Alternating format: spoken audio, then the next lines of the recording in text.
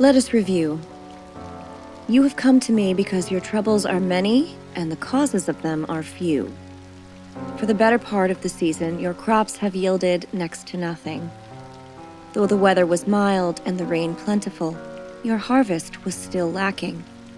Your plants have turned brown and twisted into knots, looking almost scorched with an angry black blight. The very earth beneath them crumbles and emits a foul odor. Your cattle, once robust, have now withered away, becoming frail and skittish, and behaving in a most unusual manner. They will not eat or drink, though nothing about them is otherwise unhealthy. They gather in a tight herd to stare off into the space at the edge of their pasture, lowing rhythmically, the sound picking up speed and volume as the heat of the day approaches, then stopping all at once, as though it had never started in the first place. Several of them have run at an alarming speed into the barn wall, breaking their own necks upon impact. The bangs reverberated in the early morning silence.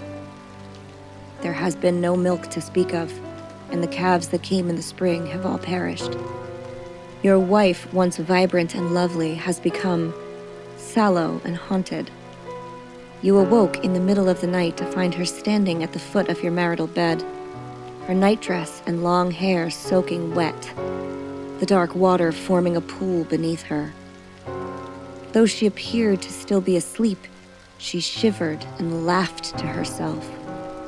When you turned on the lights, you discovered the liquid was not just water, but also fresh, still warm blood. Her left hand was clamped into a fist around a large and heavy cleaver, and it ran with dark fluid, causing ominous stains in its wake. You shook her awake, and she had no idea how she had entered such a state. Terrified, and taking in her surroundings, she took to the bed and screamed in such a way that it pierced your every molecule with the sensation of electrical currents. You grabbed your flashlight and followed the trail of dark red drops and smears down the stairs, through the kitchen, and out into the henhouse. As you opened the door, you noticed a strange quiet. Shining your light into the small shack, you saw only carnage. Every single hen lie dead in a tangle of feathers and gore. Your wife remained in that bed for an entire week, during which time she would not eat, and only took occasional broth from a spoon. She still will not speak, and shakes violently when she isn't sleeping. Twice more you have caught her at midnight standing at the foot of your bed, laughing at something you cannot see. Occasionally you will see a dark shadow in the hayloft. It creeps around slowly, hissing like a gas leak until it senses you, and then it disappears like smoke in a draft. All the barn cats have gone. They stay at the edge of your property, refusing to set foot on its haunted soil. You have tried all rational cures, and now you have come to me. You want to know what has brought such terrible unrest to your little farm, and how you can make it stop. This is a hex, and it is as dark, deep, and cold as the bottom of a well. The only way out of it will be a deed even darker. Are you prepared to do the unspeakable? How far will you go to save what is rightfully yours? Are you willing to wear the darkness like a cloak for the rest of your life in the shadows of acts you have committed? I guarantee that whatever your answer, however sure you are, however far you think you can go, you will not be prepared for what is next. But I need your assurance that no matter the horror, no matter the violence, no matter the suffering you behold, you will keep going until the deed is done. Do I have your word? All right then, let us proceed. I'm Holly. I'm Leslie. And we would be dead.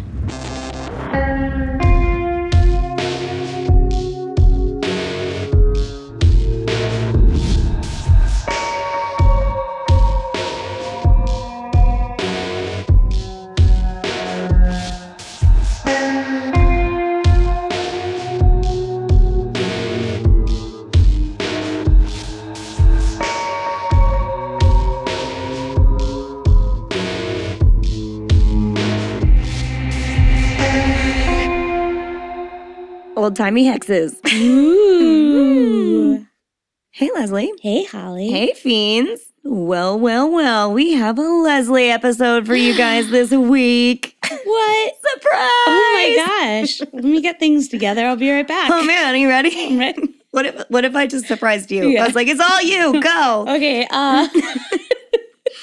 So yeah, this isn't my case, but I wrote the monologue, so I'm so interested to see if it fits in with the case. I gave Holly some ideas and then I was like, you can do this. Did it work? I hope it did. Yeah, Okay. it did. Yeah. All I right, mean, cool. it's a little bit more sinister. Well, that was the but goal. Yeah, for sure. It was great. I just kept thinking of like The Witch, the movie, like the whole time I was doing this episode. Those are the vibes we're going for. Yeah. Perfect. Then I got it for you. I'm so happy. So allow me to explain. This is a little bit of a departure for us because as many of you know, Pod Dog passed away early Thursday morning. He was my loyal companion for 16 years, and his sudden passing kind of halted me right in my tracks. But Leslie, being the very best partner, cousin, and friend in the whole world, stepped right up and covered a real banger of a spooky case for us this week. So next week, we will have our previously scheduled coverage of Gabby Petito's disappearance and murder. Well, you know, as much of it as we can so far. We've done this with the caveat that this is a part one, part two to come when there is more of an explanation. We also will have some interviews with mental health experts. I think we're trying to get some law enforcement to come on the show, or at least to talk to us, and then we can tell you what they had to say. And we're also going to talk about the other murdered and missing campers in the Tetons from that same point in time. So we cover everybody. So guys, hang on tight for all of that and really enjoy this week's spooky, scary story. So Leslie, what are you talking about this week? What is the title? What is the subject? So this is the Hex House Murders or Hex Hollow Murders. Oh, I love Hex Hollow. Yeah, I know. I like the hollow. Nice. I want a house that I can call a hollow. You might get one. Oh, that maybe. we can call That might be its the Holly name. Hollow. No, Just the hollow. we'll find. Yes, that's its name. That's its name. My future home. So anyway, it's funny that you should mention hexes because this week I really haven't felt like myself. Yeah. You know, I've been having like vivid nightmares and wandering out of my house in the dead of the night. You know, standing creepily over my husband. Oh, that's not good. Projectile vomiting into the abyss. Oh no. Looking like generally sweaty and pale. Oh geez. How about you? Yeah, girl. Is that happening in your house too? Yeah, it's been rough. It's been a time. People are concerned. Yeah, I've seen every doctor. I've seen every shrink. I've seen No solution. no right? solution. Well, you know nothing. what? I think this could be a hex after all. Oh no. And despite what this week's story might say, I know full well that there is only one way to get rid of a pesky hex. Oh, tell me. And that is to bathe in copious amounts of liberally applied validation. Oh gosh, I do love validation. It's really nice. And lucky for us, our fiends can help us with that. Oh, Isn't that great? okay. That's right. If you want to save us from certain hexy death, you can hop on over to Apple Podcasts and leave us a 5-star rating and or a friendly review. It really is the only way to move this podcast forward and prevent unspeakable deeds. Yes, I So- love a community effort. Right. So like no pressure, but if you don't, people could die. Mm-hmm. And we could be Yes. terrifying specters. Are we allowed to say that? I mean, people could die anywhere at any time for any reason. It's just a fact of life, people. It is. Yeah. I'm not saying we're doing anything awful ever. Anyway, I know you guys want to do both of those things. I just know it. You're good people. And if you want even more We Would Be Dead in your life, you can support us on Patreon, where for just a little monthly donation, you will not only keep us going, but also gain access to our weekly video after show Host Mortem, our patrons-only podcast 30-minute horror movies, which was also delayed a little bit this week, but it's going to happen. I'm so ready. Oh, yeah, you're prepped. I am prepped, ready to go. We will be doing the second Twilight movie. Whoop, whoop. Yes, so if you guys liked the first one, come on over, be a patron. You can hear the second one. Such That's a teaser. not- And there is a difference between liking the first movie and liking our 30-minute horror. Oh, I truly meant our Yeah. 30-minute horror recap. You know, just making sure. If you liked both, great. Yeah, I do not mean you have to like the movie, because then I don't know that I would fall into that category. As a patron, you will also get a special little gift from us, extra mini-sodes, and on-air toast dedicated just to you, and more. And if all of that is a little much for you, you can simply share anything on our social media feed to your social media feed, post about your favorite episode, let us know when you're listening, tell your friend, tell your neighbor, tell a practicing witch. Because after this week's case, we're all going to be here for any good magical juju they can spare. Then your friends and a glorious witch of your choosing, what would their name be? Ooh. Just ask. As the forces within you, the naming forces, it's you have one, and you're laughing at it. I know. Just say it. She's holding out, you guys. She doesn't want to say it because she thinks it's silly, I can tell. The Swamp Witch of Brewhouse. Oh, that's their name. Guys, there's been so many spoiler alerts for possible life updates for me this week. Nothing concrete yet. Anyway, tell them, and then your friends and this glorious swamp witch can become fiends, and we can all hang out together. I want to hang out with all of those people. I know. Man. I hope it's like the swamp thing, because he was cool. He's a nice guy. Yeah, man. Very the weight of water like, type situation or whatever that movie was where Doug Jones swims around and has sex with a human. Yes. Good times. Mm-hmm. This is also a Doug Jones fan account because I think we've talked about him like 5 times. He's the best. I love him. And also, don't forget to keep your eye out for VIP passes to our Mischief Night show at Cape May Brewing Company. There will be music, a costume contest, our live show, delicious beer, and more fun than you can shake a stick at. But like don't go around shaking sticks because someone could lose an eye. Mm-hmm. Yeah, safety first, you guys. All right, that's all I have this week. Okay. So Leslie, do you have anything else to add before you kick things off? No. All right, then do the honors. On with the show. By 1900, America had established itself as a world power. The West was won, the continent was settled from coast to coast, the Indian Wars had come to a close, and American Indians were on reservations and the buffalo were gone. I know. Buffalo. Homesteading and the introduction of barbed wire in 1874 had brought an end to the open range. The McCormick Reaper had made large-scale farming profitable, and in 1900, the U.S. was by far the world's largest agricultural producer. I thought you meant like a scary Grim Reaper. No. You said the McCormick Reaper, and I went, oh, what is that? Is that something I didn't know about? That should have been my witch. Yeah, the McCormick Reaper. That's good. Farming tool, right? That's a farming tool. Yes. Cool. I thought it was like a terrifying specter. No. Great. It's like the automatic, like not automatic, but it's like the big one. That dawned on me after I was thinking of like a Scream costume type person. So you got there. Mm-hmm. In 1859, the world's first oil well had been drilled in Titusville, Pennsylvania. By 1900, major oil fields were being tapped in Kansas, Illinois, Louisiana, Oklahoma, and Texas. The supply of American oil seemed limitless. Ugh. In the 1880s, Andrew Carnegie had constructed the world's largest steel mill in Pittsburgh, Pennsylvania. And by 1900, the United States was the largest steel producer in the world, turning out 10 million tons a year. God, we're nailing it. I know. We're just killing it at this time. By 1900, telephones were being widely used.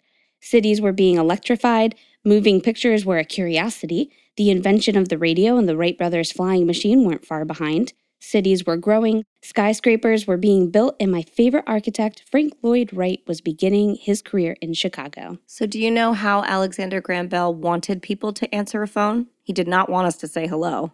Oh, I forget, but tell me. He wanted to say, ahoy, ahoy. Yeah. Which is, I wish everyone would make the switch. Oh, let's just do it. If you answer your phone, do not say hello. Just say, ahoy, ahoy. Well, it's like in Japan, it's moshi moshi. Cute. Yeah. Way cuter. And that's how you say hello, but that's the only time you say hello. Really? On the phone is moshi moshi. I don't know much about Japanese culture, so I can't back any of that up, but I do know. Yeah, tell me if I'm wrong, but I'm pretty sure that you only say mushi mushi when you answer the phone. Huh. Mm-hmm. We'll start saying ahoy, ahoy. Ahoy, ahoy. Yeah, so much better, right? Way jauntier than hello. What were we thinking? The American dream was alive and well, especially in Pennsylvania where the farmland was vast and the potential for prosperity was high. See, we still get like Leslie fun facts this Love week. it. I'm so happy. And such was the case for Pennsylvania Dutch Country, which is located in southeastern Pennsylvania. The Pennsylvania Dutch are not Dutch, but are descendants of early German-speaking immigrants who arrived in Pennsylvania in the 1700s and 1800s to escape religious persecution in Europe. And these are also not Amish folks, yes? Well, There's a they difference? are. No, they are. Like, they Okay. encompass it. Okay. Mhm. They were made up of German Reformed, Mennonite, Lutheran, Moravian, and other religious groups. Catholics would soon settle around the area once they opened up like Jesuit missions nearby. The word Dutch comes from the word Deutsch, which means German. The 1920s only saw even more growth in the country and in Pennsylvania. Cities were growing rapidly, the Great Depression had not yet occurred, the stock market was at its highest, and farmers were prospering. But while the urban areas were modernizing, many of the rural areas, like Pennsylvania Dutch country, German traditions had survived, and the idea of superstitions, folk medicine, powwowing, and hexes were as strong as ever. To be clear, medical doctors, vets, and psychologists were in the area and were utilized, but many families still liked to consult with their local faith healers in their town, especially when doctors couldn't find anything wrong with them or their wildlife. Faith healers, also known as powwowers, were Christian-based practitioners, and the powers came straight from God. That word feels so co-opted from like indigenous culture, though. Yes.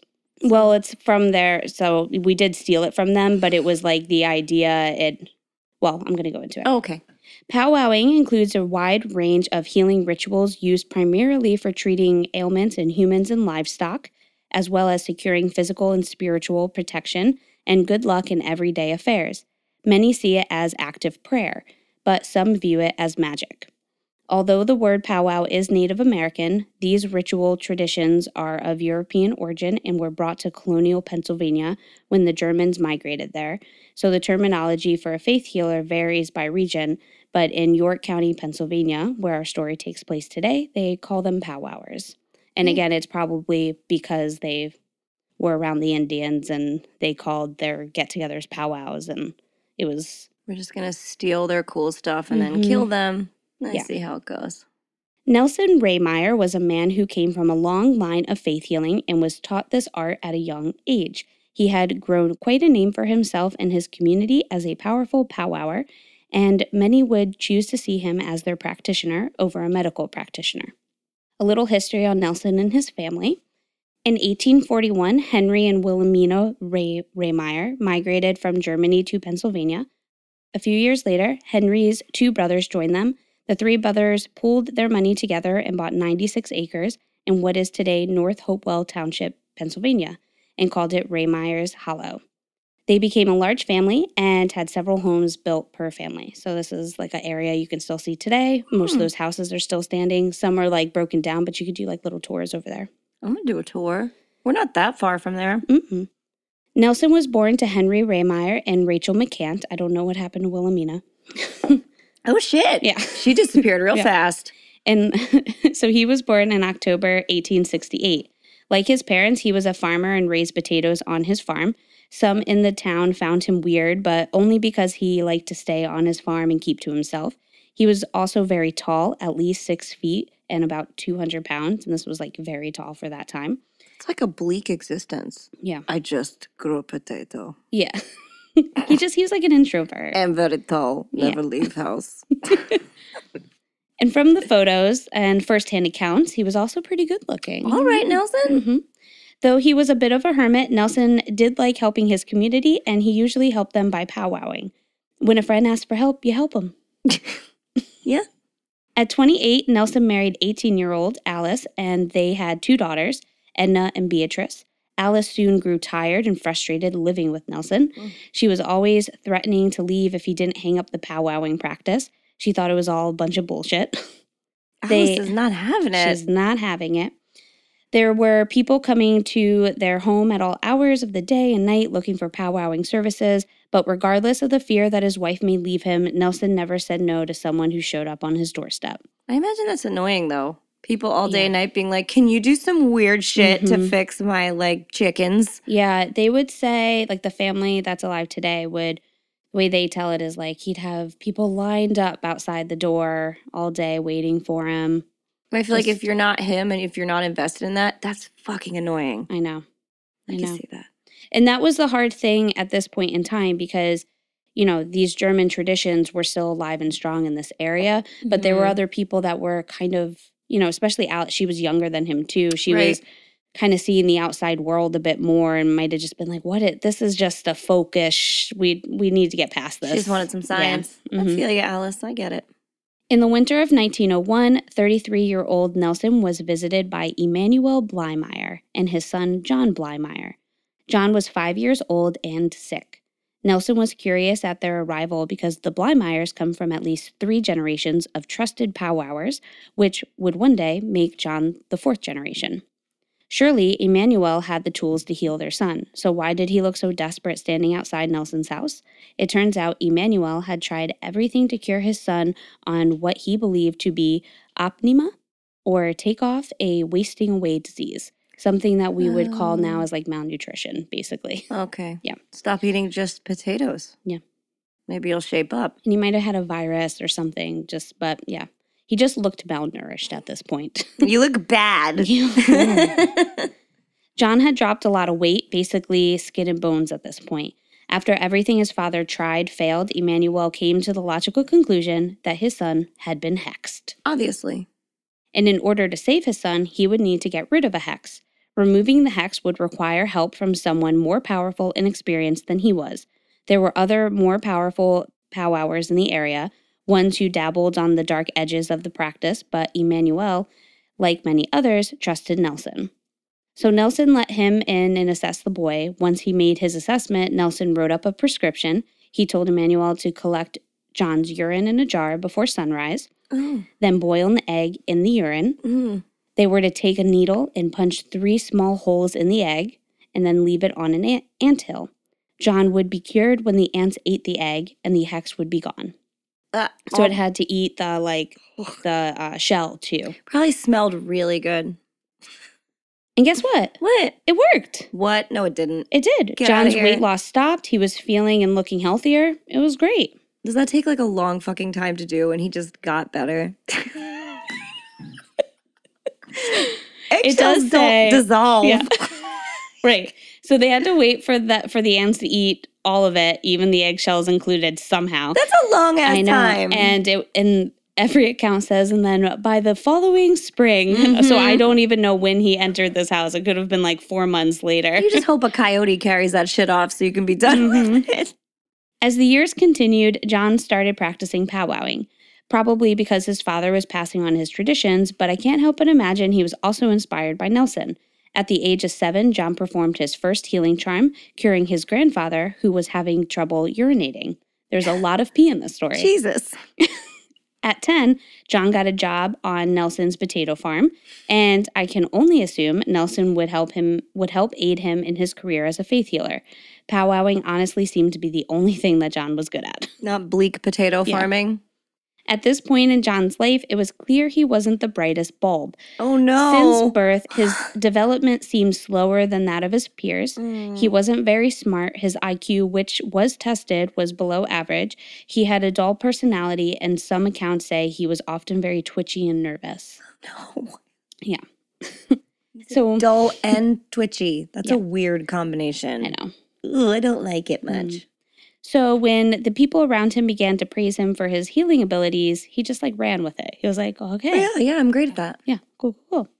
At age 13, John moved to York, Pennsylvania, and got a job at a cigar factory because now he's an adult. Yeah, so cigars. Yep. Got it. While he still tried practicing powwowing.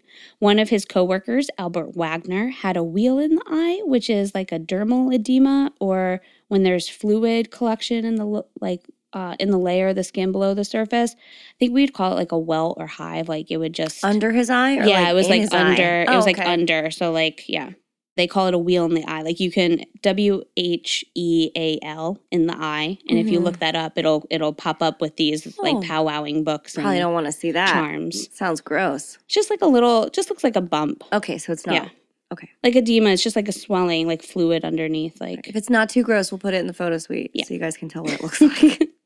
But Albert, after hearing all about John's abilities, decided to see if John could heal him. So John instructed Albert to bring a dirty supper plate to work with him the next day. No. Which Albert did. John took the dirty side of the plate, placed it against his eye, recited a healing charm, and then threw the plate to the floor, breaking it. Cool. John gave the sign of the cross 3 times over Albert's infected eye, because again, remember, this is all through like Christianity, Of course. and said he would be better the next day. And guess what? What? He was. Get out of here! Amazing. Here's this dirty old food plate. Yeah. Now your eye's good. I want to know what happened. Like, either it just like, because they just go away. Mhm. It just takes time. Or he Again, like it pushed takes- it out somehow, like accidentally. Ew, ew, ew, ew. Or like when he broke, I don't know what he did. A few more years went by. John still worked at the cigar factory. He was living on his own, moving from room to room, and not really making much for himself. Powwow wasn't a lucrative career for him, mostly because he never charged anyone for his services. Oh, come on. But would accept voluntary offerings. But if he was just like, I can do this for free, they'd be like, great. Here's a loaf of bread. Yeah, we cooked you dinner. Mm-hmm. Doesn't pay rent, but I'll take it, Sandy. All God right. damn it. Jesus. Get your wheelie eye out of here. That's just what he did when they walked away Yeah. after not paying. Hex. I'm going to say that all the time now. In the summer of 1912, John was leaving work. It was a very hot day, and outside the factory, someone yelled, "Mad dog!" Like you do. Like you do. There was a black collie darting toward the crowd of people on the street, foaming at the mouth. Clearly had rabies. Everyone was terrified. Some of John's co-workers started to run back towards the factory doors, but John walked right up to the collie. Everyone on the street watched in fear as John spoke an incantation and waved the sign of the cross over the collie's head. The dog stopped foaming at the mouth and settled down. Its rabies was gone. No, it was not. It was. This is a documented story. Then that dog did not have rabies. The dog licked John's hand and followed him down the street. And now John has rabies. No one would question his powers again.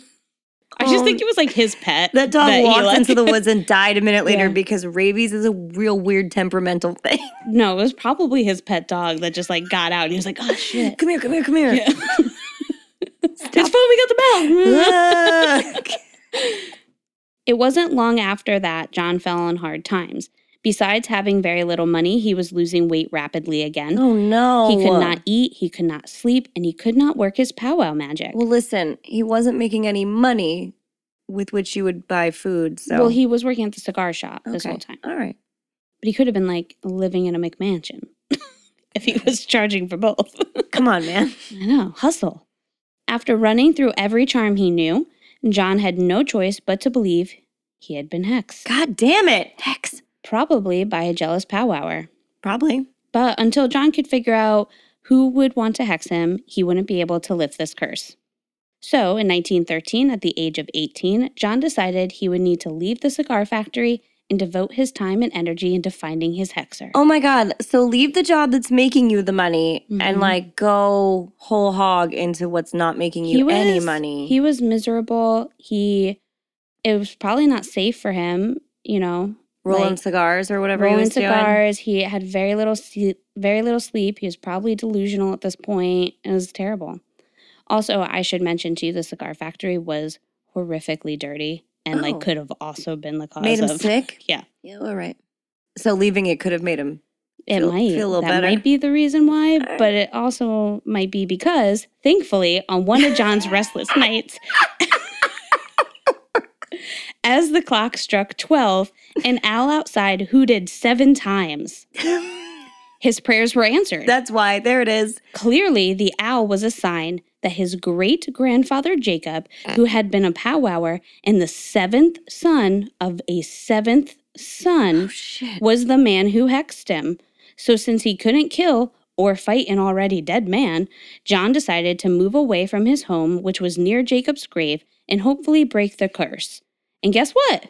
It worked? It worked! Ah, you left your job and your home. John's health began to improve and his powwowing powers returned. Amazing! Whoa. So leave that filthy cigar factory. I don't know, I'm just saying. It All might have right. had something to do with it. You never know. John got back to finding paid work doing odd jobs, and he even fell in love with a Miss Lily Bell Alloway. Ooh, that's a good name. I love that name. So good. a 17-year-old girl who was the daughter of the landlord at one of his rooming houses. The two were married shortly after. In 1918, they had their first child, Richard.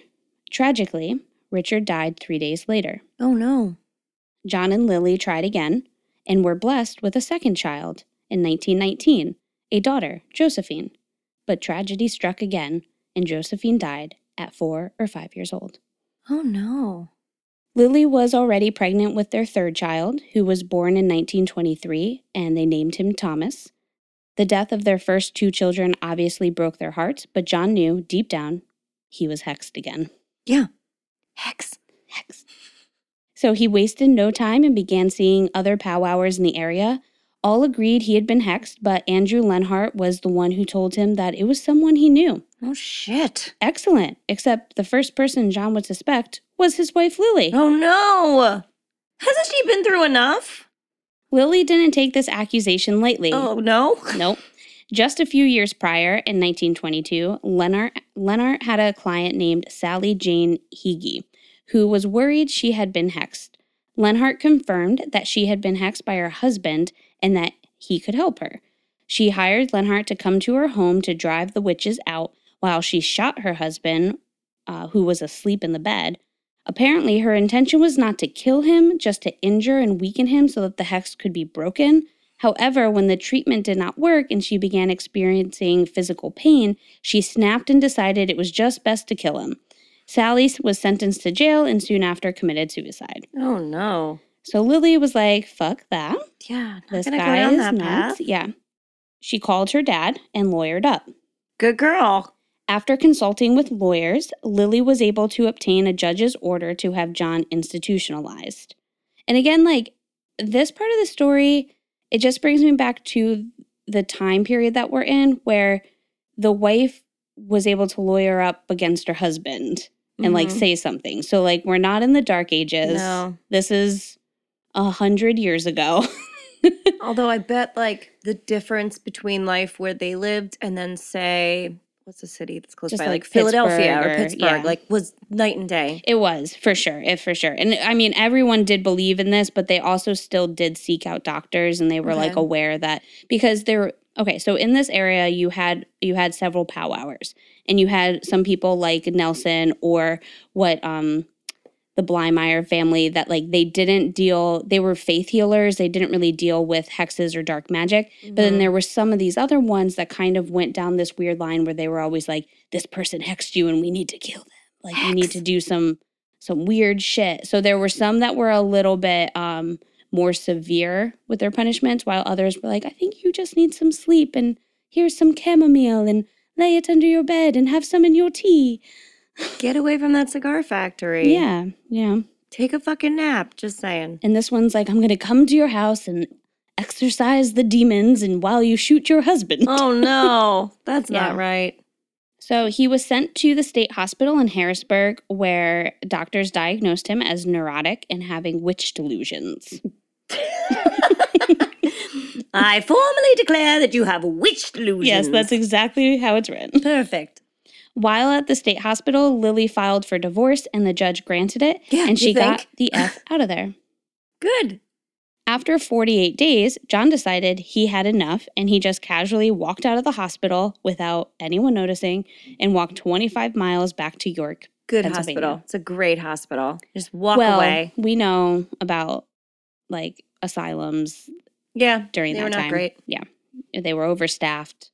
It was terrible. They were Understaffed and overpopulated. overpopulated. Yes, thank you. If John was going to find his hexer, he couldn't be wasting his time in a hospital. Ugh, get out of there. Luckily, he had no longer believed it was his ex-wife, but he was clearly paranoid about who it could be and confused about who would want to harm him. Having no money, John went back to working at the cigar factory in 1928. There, he met a 14-year-old boy named John Curry, and I'll call him Curry to help differentiate. Cool. Curry was also suffering from misfortune and bad luck. He was born in the southern reaches of York County and lost his father at a young age. His mother remarried. her new alcoholic husband was verbally and physically abusive to both his wife and young Curry. Oh, no. Curry would later say his stepfather, quote, used to beat the hell out of me whenever he was drinking, and that was just near every day, end quote. Ugh. Curry was 13 when he decided to drop out of school and leave home. He later mentions that he wasn't welcomed home anymore, so that's why he left. Because he was bigger, pretty strong, and quite handsome already for his age, he easily passed for someone that was at least 18, and this allowed him to enlist in the army. Imagine just a small boy just like, I'm just going to go to the army. I have this asshole dad. I have nowhere else to go. Hello, Army. I'd like to join. Hello. Exactly. His voice is cracking. Yep. And they're like, that's fine. Yeah, sure. He got through boot camp before his senior officer found out how old he was and immediately discharged him. Yeah. Desperate, he got a job at a cigar factory and befriended John Blymeyer. Not good for him, I take it. John was a great friend to Curry. He used his healing abilities to cure Curry, who was feeling weak and couldn't sleep. He also told Curry about his hex and believed that Curry was hexed too. Listen, it Great sounds friend. like the cigar factory is bad for everyone. Right? Curry didn't even question John about the hexes. Curry's whole life had been miserable and he was only 14, so obviously a hex was to blame. Yeah, clearly. This poor kid. No. Curry knew of another family who had fallen on hard times. Milton and Alice Hess had been prosperous and successful until 1926, when a series of unfortunate events began at their farm. Crops failed, cows stopped producing milk, and they lost a large amount of money. Being from the same area as Curry and John, they believed that the family had also been hexed. Curry introduced them to John, who used the powwowing magic to heal their son Wilbert of some health issues, and the family thanked God for bringing John into their lives. Once he told them about his hex, they all started to believe that maybe they were all hexed by the same person too. Hex. This led John to seek out the River Witch of Marietta. This is all that I was thinking of. Yeah. Isn't that a fantastic name? Yes. The River Witch of Marietta. Yes. I want to be her when I grow up. She was a 90-something-year-old woman. Of course she was. Whose name was actually Emma Knobb, but this is even better. She, for some reason, went by Nellie Knoll. Yeah, of course. It's such a good name, Why wouldn't too. you be Emma Knobb? Yeah. Nellie has been described as a scraggly old lady with gray hair and a hooked nose, which is just perfect. Obviously, that's what she looks like. Nellie was a pro at powwowing. Though John didn't charge anyone for his services, Nellie, as well as many others, did. But Nellie has been practicing powwowing her whole life, and she was one of the best and knew a lot about hexes. So, during his first visit, Nellie was able to confirm that he was, in fact, hexed. And she's like a badass bitch here because she charges for each session. Smart. So it's just little by little, she starts to like open the gate for him. So she's like a chiropractor. She's like, you have to come back 10 more times. Mm-hmm. I mean, chiropractors are great. I love them. Yep. But some of them make you do that.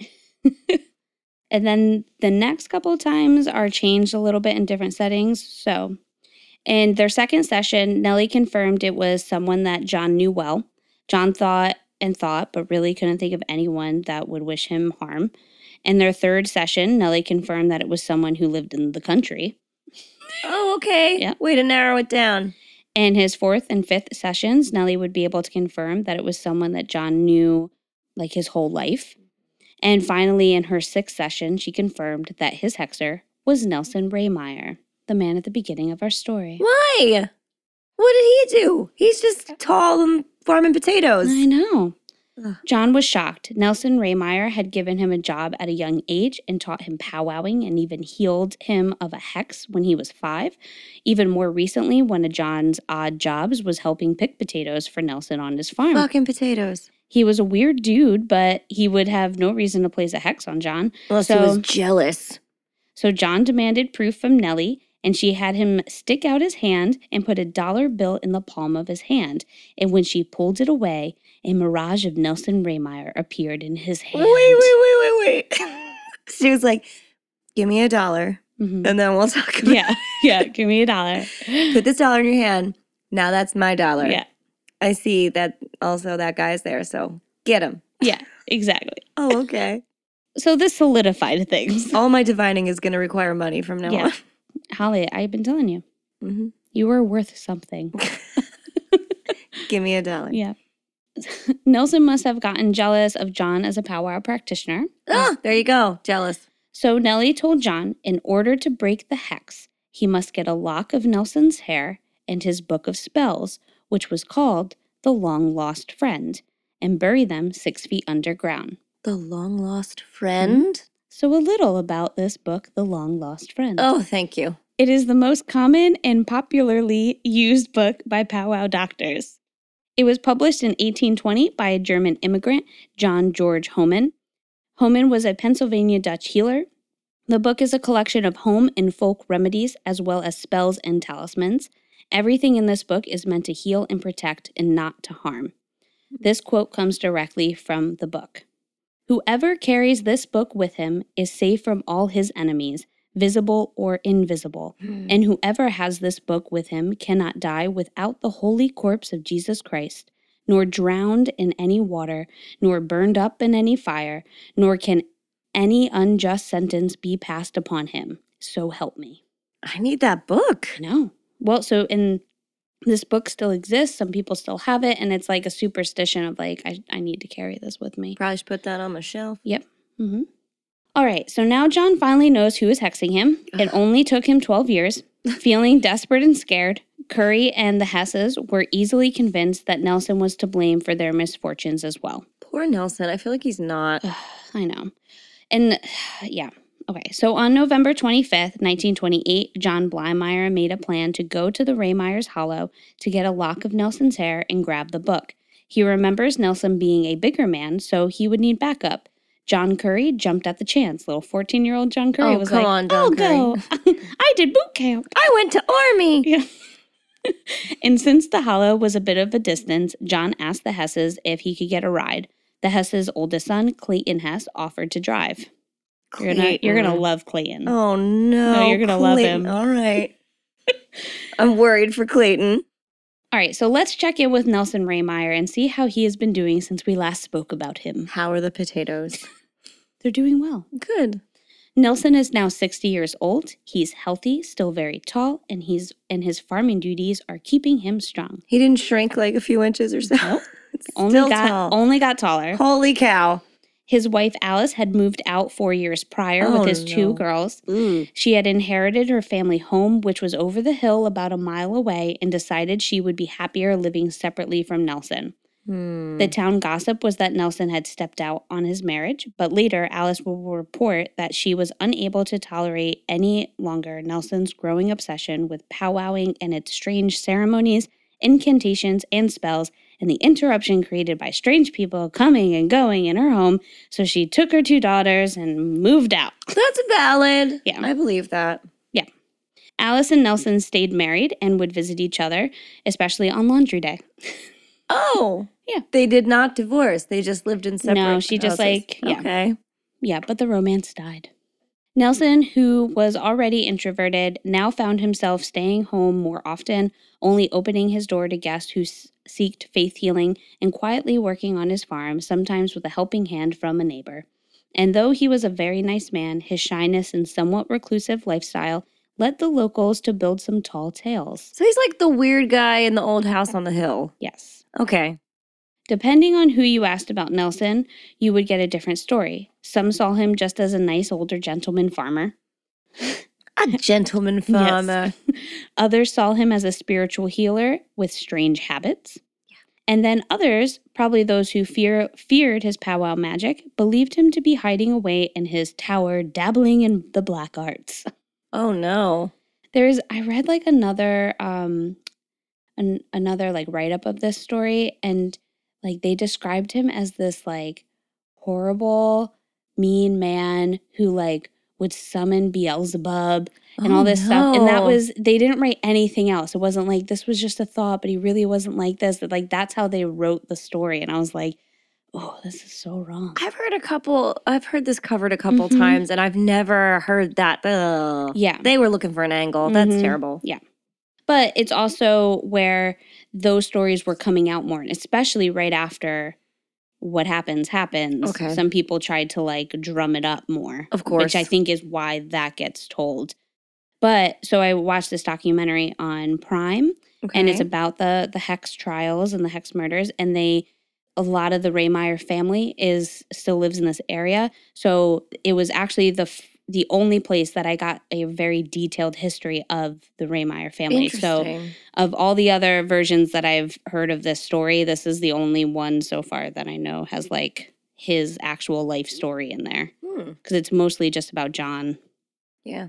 And they kind of tell it like it's a little bit more of a spooky thing, which it's like this whole thing is pretty spooky. Yeah, for sure. Other powwowers would visit Nelson to discuss charms and spells and to help them when they reached their own limits. So he was kind of like he would see other powwowers and they'd just discuss things and he'd give them advice and stuff like that. Or so was the thought. But that's where that idea that he could maybe tap into something deeper and darker wasn't that far-fetched because people looked to him for some advice sometimes. Okay. Charlie Miller, a neighbor of Nelson's, once told him, "Nelson, that crazy stuff is dangerous and you ought to quit because it will get you nothing but trouble." Oh, I like him. Charlie was not wrong. Charlie.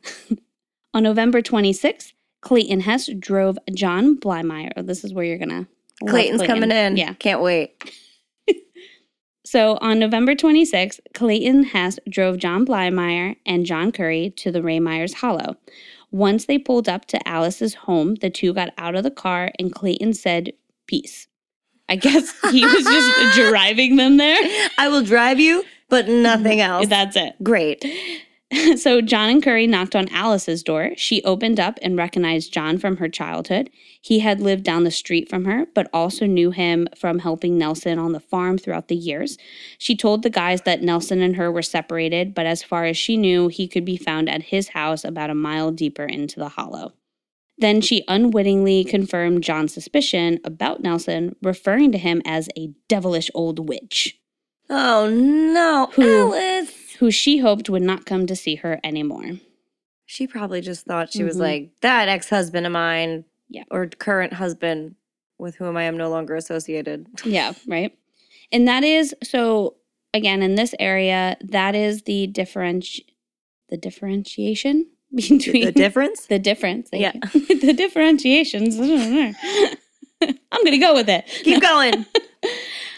So a powwower is, again, a faith healer, and it's generally all good.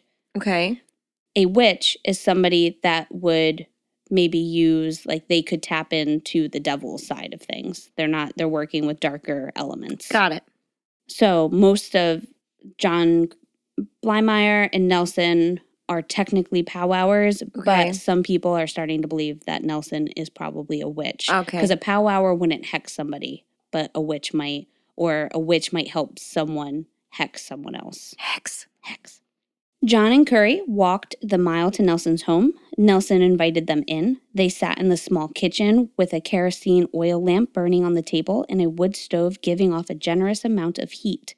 The group discussed powwowing and witchcraft long into the night. From later testimonies, it's understood that John discussed the possible hexes that had been placed on himself and the Hess family, with Nelson giving his thoughts and suggestions without ever thinking John accused him of these hexes. Nelson announced that he was tired and going to bed and told them that they were free to spend the night in the kitchen, which they did. So they just slept over. In the kitchen? Well, that's where the heat was. Okay. So it's like a small, it is a small house. Also, there was like barely anything in this home. Like he had like his bed, and that was like, he was a very minimal man. All right. John and Curry would quietly search the house for the book, but came out empty. They decided against cutting a lock of Nelson's hair in fear that he would wake up and the two of them weren't strong enough to hold him into submission. He was a lot bigger than he remembered. So they decided they would need more muscle, and the Hess family decided their son, Wilbert, should go with them. Wilbert was 18 and was a pretty large and strong dude. On the evening of November 27, so just the next day, John Curry, and Wilbert set out once more to Rehmeyer's Hollow. Clayton, once again, drove the group to the hollow, dropping them off around the same area he did before, and immediately drove away and headed home. He's so good. He's so smart. That's what you do. The group walked in the dark towards Nelson's home and armed with nothing more than 25 feet of rope. Nelson was already in bed when they arrived. John knocked on the door and Nelson appeared at the second floor bedroom window asking, "Who's there?" John replied, "It's me, Blaya." Hey, it's me. Hey, it's just me. Get on down here. John told Nelson he thinks he left his book there last night. Nelson didn't remember seeing a strange book, but let them in through the kitchen for them to look around. Nelson watched as they looked all over the place. Seeing as this might take a minute, he got some wood to place on the stove. And then here is where the story changes depending on who tells it. Okay. Wilbert says this part lasted like an hour. Curry says it lasted just minutes, and Blymeyer said it was all instant. Okay. But essentially, when Nelson returned to the kitchen, all hell broke loose. Oh, no. With his back turned, John and the other two jumped Nelson's back and took him down. Beating him up, they tied his hands and feet together, and John tries to cut a lock of Nelson's hair, but Nelson fights his way out. Quickly, John Curry grabs a piece of wood, while John Blymeyer grabs a chair, and they begin beating Nelson again. Wilbert is using wood and his own body to keep Nelson down. With one blow to the head, Nelson's skull cracks open, and the group stops, assuming Nelson was dead. Oh. But he wasn't. Ooh. As Nelson takes a deep breath in, John freaks out and grabs a piece of the rope and strangles Nelson till this time he stops breathing. Oh, no. In some versions of the account, John had yelled at Nelson before his death to give him money, which Nelson does by handing him his, they call it a pocketbook. But yeah. In other versions, John instructs Wilbert and Curry to look around the house for money before they leave. All of this was just to make it look like a robbery gone wrong. Mm-hmm. But their main plan was going to be to burn the house down and to burn Nelson in it. No evidence. Yeah. So this is what I thought was crazy, though. First, he had Curry pour water all over the house to try to remove all their fingerprints. Mm-mm. And then he took the kerosene lamp and poured that over Nelson's body. And then Curry had a match that he gave to John, and he lit it, and they watched his body go up in flames, and then that's when they skedaddled. So, hoping that all of the evidence would be gone anyway. In the damp house. House.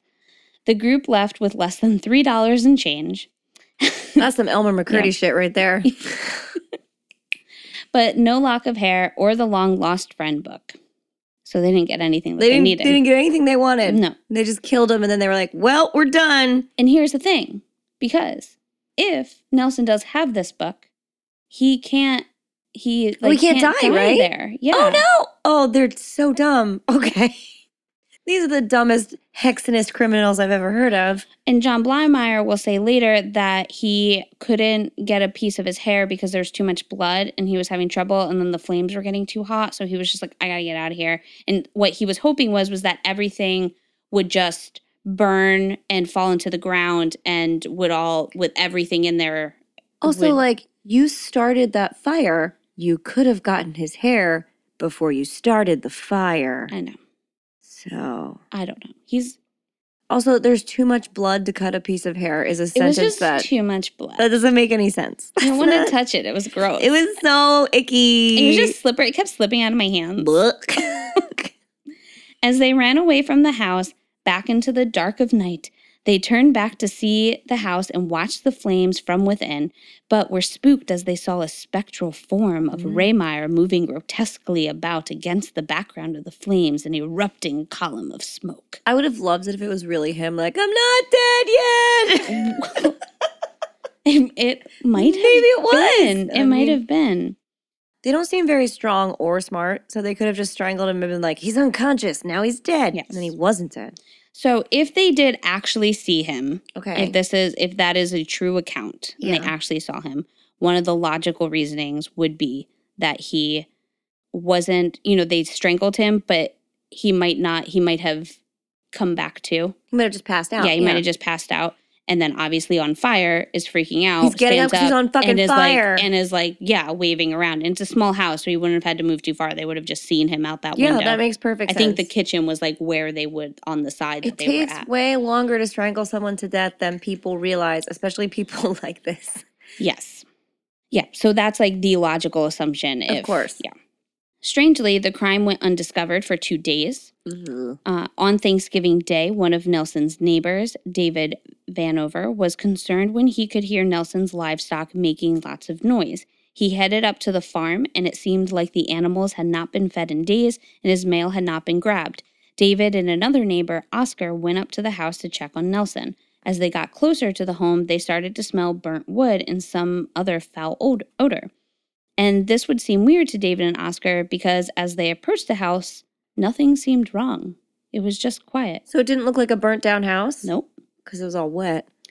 The home that had been lit on fire the night before looked untouched from the front, but the smell was getting stronger as they got closer to the home. They knocked on the door, but didn't get an answer. David looked through the kitchen window, and that's where he saw Nelson's body lying on the floor, face down, his head resting on the back of a kindling wood and a piece of rope around his neck. They broke in and saw wood and broken pieces of chairs scattered across the kitchen. The room is splattered with blood, the walls are singed, and the wood floor below Nelson's body had been burnt through. The only reason Nelson had not fallen through the floor was because his body laid over a beam that was reinforced by a potato bucket. Oh, potatoes coming back around. Yeah. So David and Oscar call the damn cops. Good for them. The cops head to Alice Raymeyer's home to tell her about her husband. Alice tells the police that John Blymeyer and John Curry visited her the other day. And she's like, also, I definitely didn't say some real crazy shit to them. Yeah. So if they say that, that never happened. That never happened.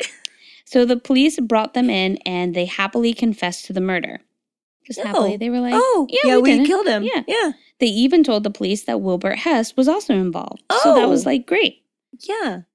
John and John Curry laid out the events and explained all about the hex and how killing Nelson wasn't the intention, but either way, now that he was dead, the hex is gone and the town is safe, and the police were like, what the fuck? Poor Clayton's probably like, you better not have fucking told them I was driving that car. I ran away. Dropping off my brother's friends. Yeah. I didn't want to be a part of it. I left. Yeah. How dare you? The police and lawyers tried to keep the notion of witchcraft and hexing out of the media, but it wasn't long before details of the story got out and newspapers across the country were covering the York witchcraft murder. Ooh.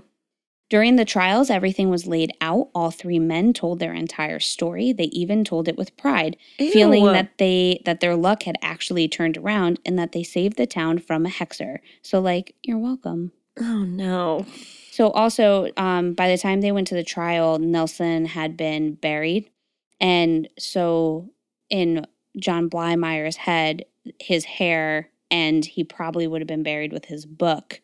He thinks that that's why. Like, he's like, well, he's buried 6 feet under. Right, and he couldn't find this book. No one saw this book. No one said he was buried with this book. Mm-mm. He just assumed that happened. And there's other accounts. So this is hard because in other accounts where I don't know if they're using it as like us just, to tell a story, but they do say that in the house, John is like, where is your long lost friend? Like, where's this book? And Nelson's like, I don't know. I don't have it. Like, it's not here. Blah, blah, blah. So that there was like a struggle and he was asking for that book. So I don't know if that had happened or if Nelson was trying to be coy and then like just all hell broke loose real fast. So I don't even know that he ever had the book too. But it wouldn't have been weird. It was a very popular book. And it was a fine book. You would have, so a powwower would always have with them a long lost friend book and the Bible. Like, it was like complimentary. So if this was like a big tool of his trade, he would have had it. He probably would have had it, but that's why I don't know. So either he was saying that he didn't have it or he was yelling back, like saying, like, get out of my house. I don't want to give you my book. I don't want to give you my book. That's my things. I didn't hex nobody. So the courts didn't see it this way. They did not think that these men did anything good. They saw them as murderers. Crazy. Yeah. And on January 14th, 1929, the three men were sentenced to prison.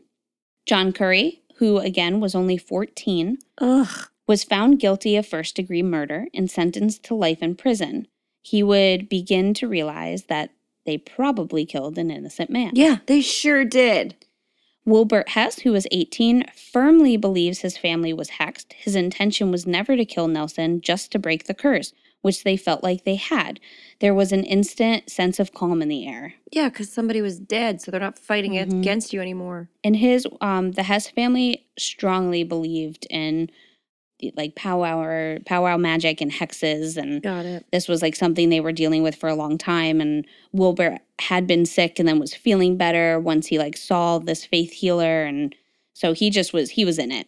And his mom was very much just like, I wish that God didn't send John Blymeyer, but I'm glad that you're healed. Oh, Remember, you're a good Christian. Oh, God. Yeah, Mom. she wrote like a nice letter to him, but it was like she still firmly believed like that there was a hex and that things were getting better. No.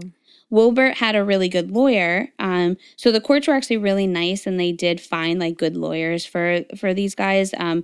But I think actually this lawyer worked with the Hess family before, so he actually just worked on Wilbert's case, which is why his sentence got reduced to 10 to 20 years, whereas John Curry didn't really have a lawyer with him. He was supposed to, but he didn't, so he just got life. But that was a little tough because the judge was like, I know you're only 14. You're a child. Yeah, but this is bad. You did a bad thing, so bye forever. Yeah. John Blymeyer was happy to tell the court how he saved the town. His lawyer tried to plead an insanity case. Well, obviously. But the judge decided to sentence John to life in prison for first-degree murder. After John received his sentencing, he turned to his lawyer and said, Mr. Cohen, the witch is dead. I can eat and sleep in peace now. It's interesting because now insanity might be like pretty valid for them because they honestly did not believe they had done anything wrong. This reminds me of the Slenderman case. Slenderman. Yeah, Slenderman. Yes. But it reminds me a lot of that. Yeah, you know? they honestly did not think they had done anything wrong. Mm-hmm. And this was their culture. Interesting. In 1934, Curry and Wilbert were paroled. Okay. Both the men lived quiet lives. Curry joined the military, finally. Oh. He served in World War II. All right. And became a talented artist. You can buy his works today. Oh, interesting. I think there was somebody maybe in the prison that was like, why don't you get into this and like de-stress? Why don't you just smart? Yeah. Make a little painting. Yeah. You're a child. You're an actual child. Those who met him said he was kind and a gentle man. And Curry died in 1962. John Blymeyer petitioned for parole several times, but was denied until 1953 at the age of 56.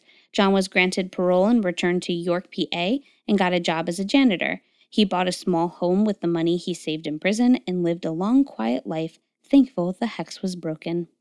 Ugh. Yeah. He didn't die that long ago. I think in like 87 or something. You're weird. He was like in his 90s. Ugh. Yeah. So that's Woo! That's the Hex House murders. Weird. The Hex trials. Hex Hollow. Hex. That's my takeaway. Quietly whisper hex.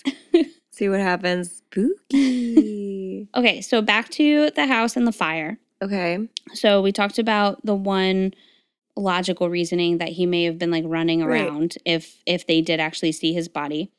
The other thing is that the reason why the fire went out, it wasn't because of the water, because they didn't use like a crazy ton amount of water. All right.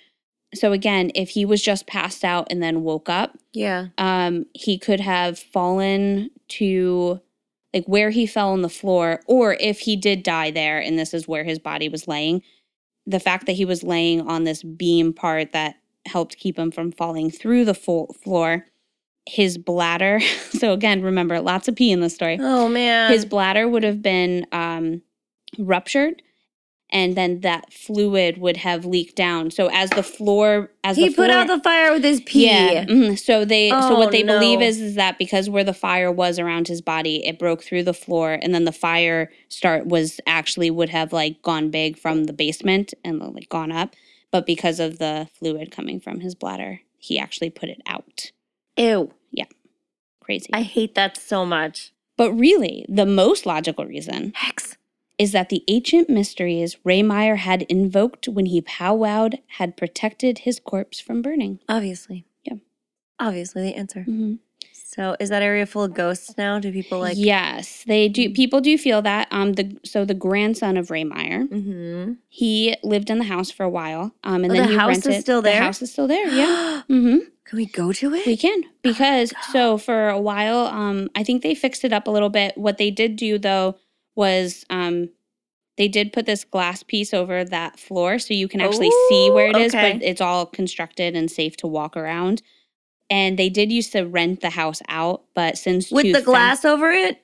Yeah, it was like safe, you know, like you can like see. But still, you're not going to be like living in that house. Like, well, here's where a guy burnt to death. Well, but I don't know. It's just that they rented it. I don't know if it was like to people like us that wanted to go and rent there. Or like people who ran it as a museum or something. Right, yeah, I don't know.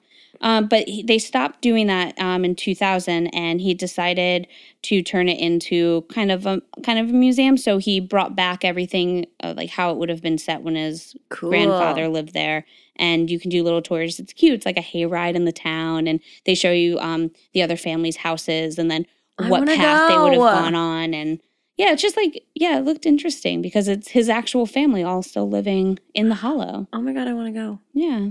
Crazy. Yeah. I bet they have crazy ghost stories too. They do, yeah. They didn't mention that. That's all right. I want to see the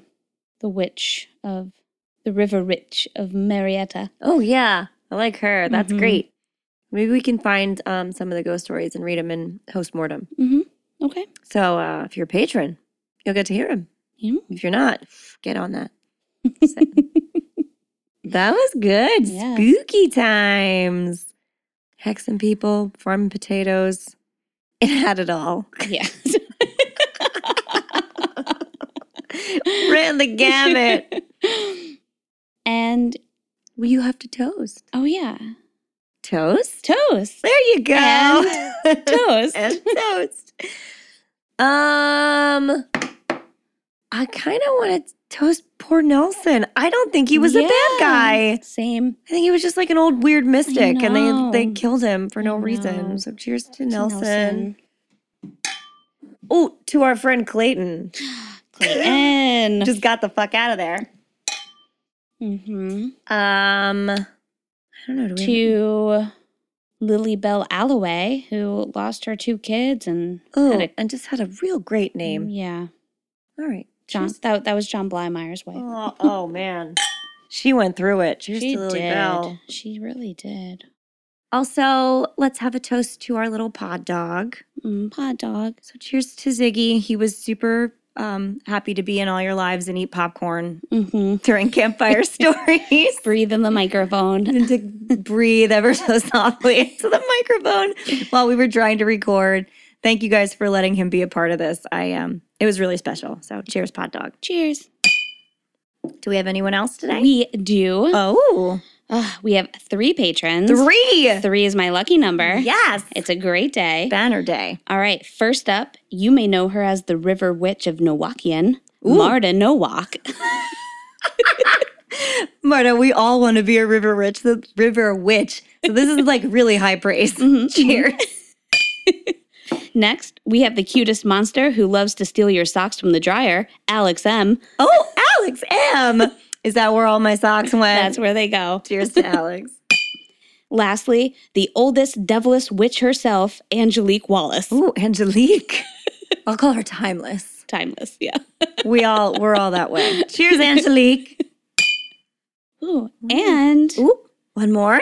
Yes. So yesterday was John's birthday, our editor. Yes! Happy birthday. My husband, the editor. He makes our videos. He composes all our music. All the music. Yeah, so guys, drop him some happy birthday wishes on all the socials. He'll see them. Yeah. Or Leslie will show him. Yeah. So cheers and happy birthday, John. Happy birthday. And if someone thought that we placed a hex on them, we would be dead.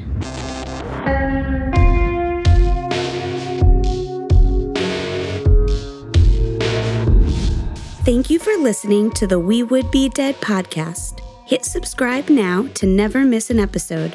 Rate and review our show on iTunes. Follow us on Facebook, Instagram, and Twitter at Would Be Dead Pod. And join our Facebook group to discuss the podcast and more.